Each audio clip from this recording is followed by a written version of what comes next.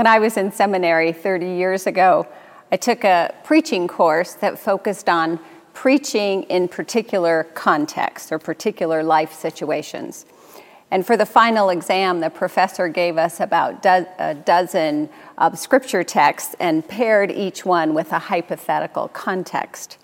And so, for example, we were to write a sermon for a funeral upon a tragic death of a young person. We were to write a sermon in response to a natural disaster that devastated a community. We were to write a sermon for the installation of a Baptist minister to a Presbyterian ministry. Well, maybe not that specific. But never in my wildest dreams, nor in my professors, would I have imagined preaching the gospel in the midst of a global pandemic. Nothing prepared a preacher for this. And so we preachers all over the globe move into this time with trepidation to bring a message of hope. Now, gratefully, the church's lifeline is Scripture, and the Hebrew and Christian texts are rich and living words that speak to us no matter what life situation we find ourselves in. The meanings of the text, like poetry and literature, move throughout time and space.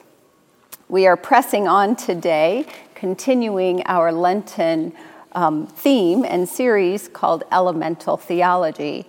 And I love this series because we've been discussing and preaching about different metaphors in the text, elements that help us understand the landscape of our spiritual lives.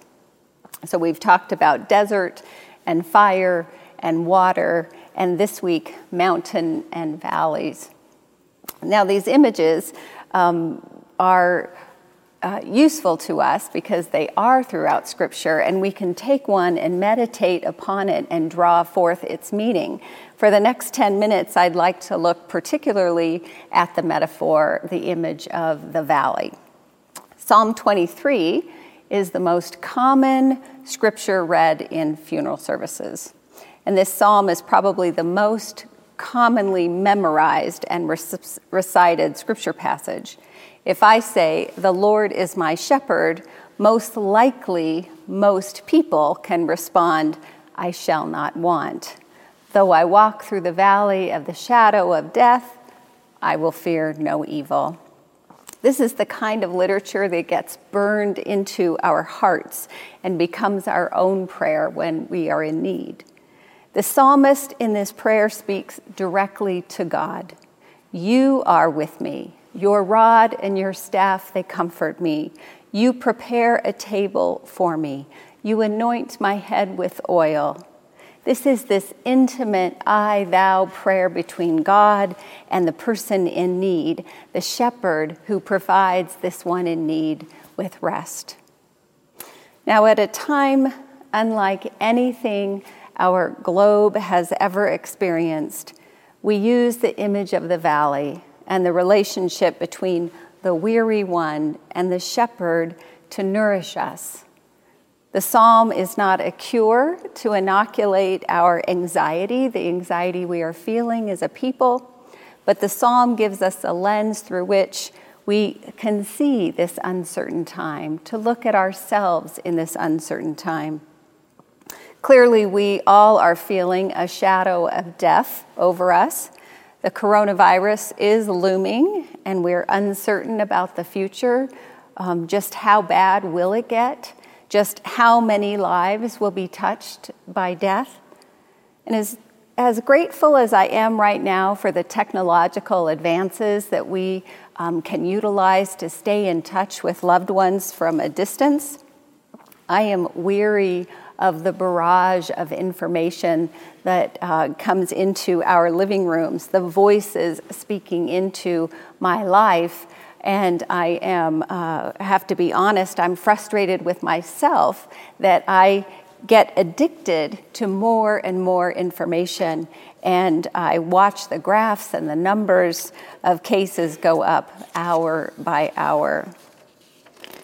The valley the psalmist describes in Psalm 23 is not actually desolate. On the other side of shadow is light. And this place to which the shepherd leads the sheep is actually a place of calm and stillness and beauty and nourishment and rest. And there's safety in this valley. And the shepherd makes the sheep lie down. He makes him lie down in green pastures. The sheep resists rest. We resist rest. We even turn exercise or yoga, meditation, and prayer, practices that are supposed to be restful, and we turn them into must-do activities that already on our very busy schedules. But this virus has strangely made us lie down in greener pastures. The virus is making us sit still beside still waters. This virus is taking us into the valley that can truly become for us a comfort in a stressful time. And I am far from implying that we have only to look on the bright side of all of this or to look for the silver lining in all of this. I do not mean that. I most certainly am not saying that God created this crisis for us to learn something. But I do believe God uses the situations of our lives, as hard and tragic and stressful as they may be, to be our teachers, if we are open to being taught. And if we have the wisdom to understand the lesson, we can be forever changed by what we learn. We must pause and reflect and take in what is happening around us right now at a spiritual angle. We have to get down low in the valley, almost on our knees, to look at the landscape with new eyes. We have been made to lie down, at least for this time. And we've been made to stop our over-busy lives, to spend time with ourselves, with our children, not in cars driving them to overcrowded activity schedules. We've been given time around breakfast and lunch and snack and dinner tables. We've been given time to slow down. Now, stillness is not something that our American lifestyle values. In fact, we are far from practiced in stillness. The 17th century philosopher Blaise Pascal said, "Most of our problems arise from our inability to sit still in a room." Well, friends, we will have plenty of opportunity to learn to sit still in the foreseeable future. In our busy lives, we have pushed silence and stillness aside. We might be afraid of what the silence might tell us about ourselves. Is silence is the voice of God? Silence opens up space to dream. Silence opens up space to create. And I can't wait to see the generative results of the creative spirit that will emerge from this time. Art and poetry will surface, music will be composed, books will be written, innovation will come, meals will be prepared and served with love. Go crazy, use the china you only use for holidays. Teach your children a new recipe. Get out your mother's sewing machine and sew some curtains or make clothes out of curtains like Fräulein Maria. Pace yourselves. It looks like we'll have plenty of time to do a lot of things. I read that NASA, the satellites are revealing a marked decrease in pollution over countries that have been in strict quarantine.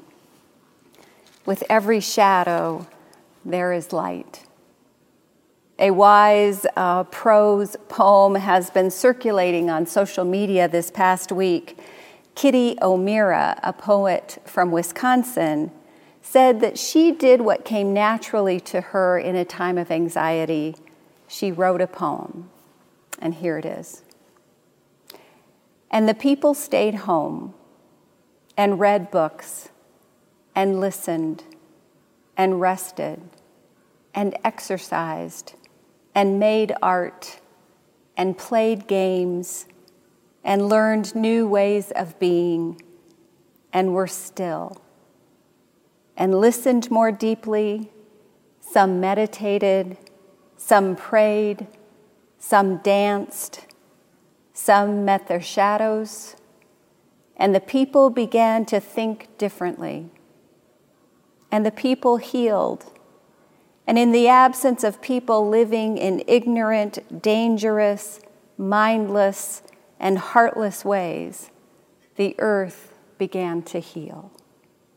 And when the danger passed and the people joined together again, they grieved their losses and made new choices and dreamed new images and created new ways to live and heal the earth fully as they had been healed. Even in the valley of the shadow of death, there is light. And now is an opportunity to shine the light on our own lives and the lives of our loved ones, to see life with new vision. Now is a time we can become less dull to what we've been seeing. Life doesn't have to be the way it always has been. So let this time in the valley be for us a time of rest and renewal. Let this time in the valley be for us a time of healing our earth and healing ourselves. And may God the shepherd give grace, comfort, and peace to you today and always. Amen.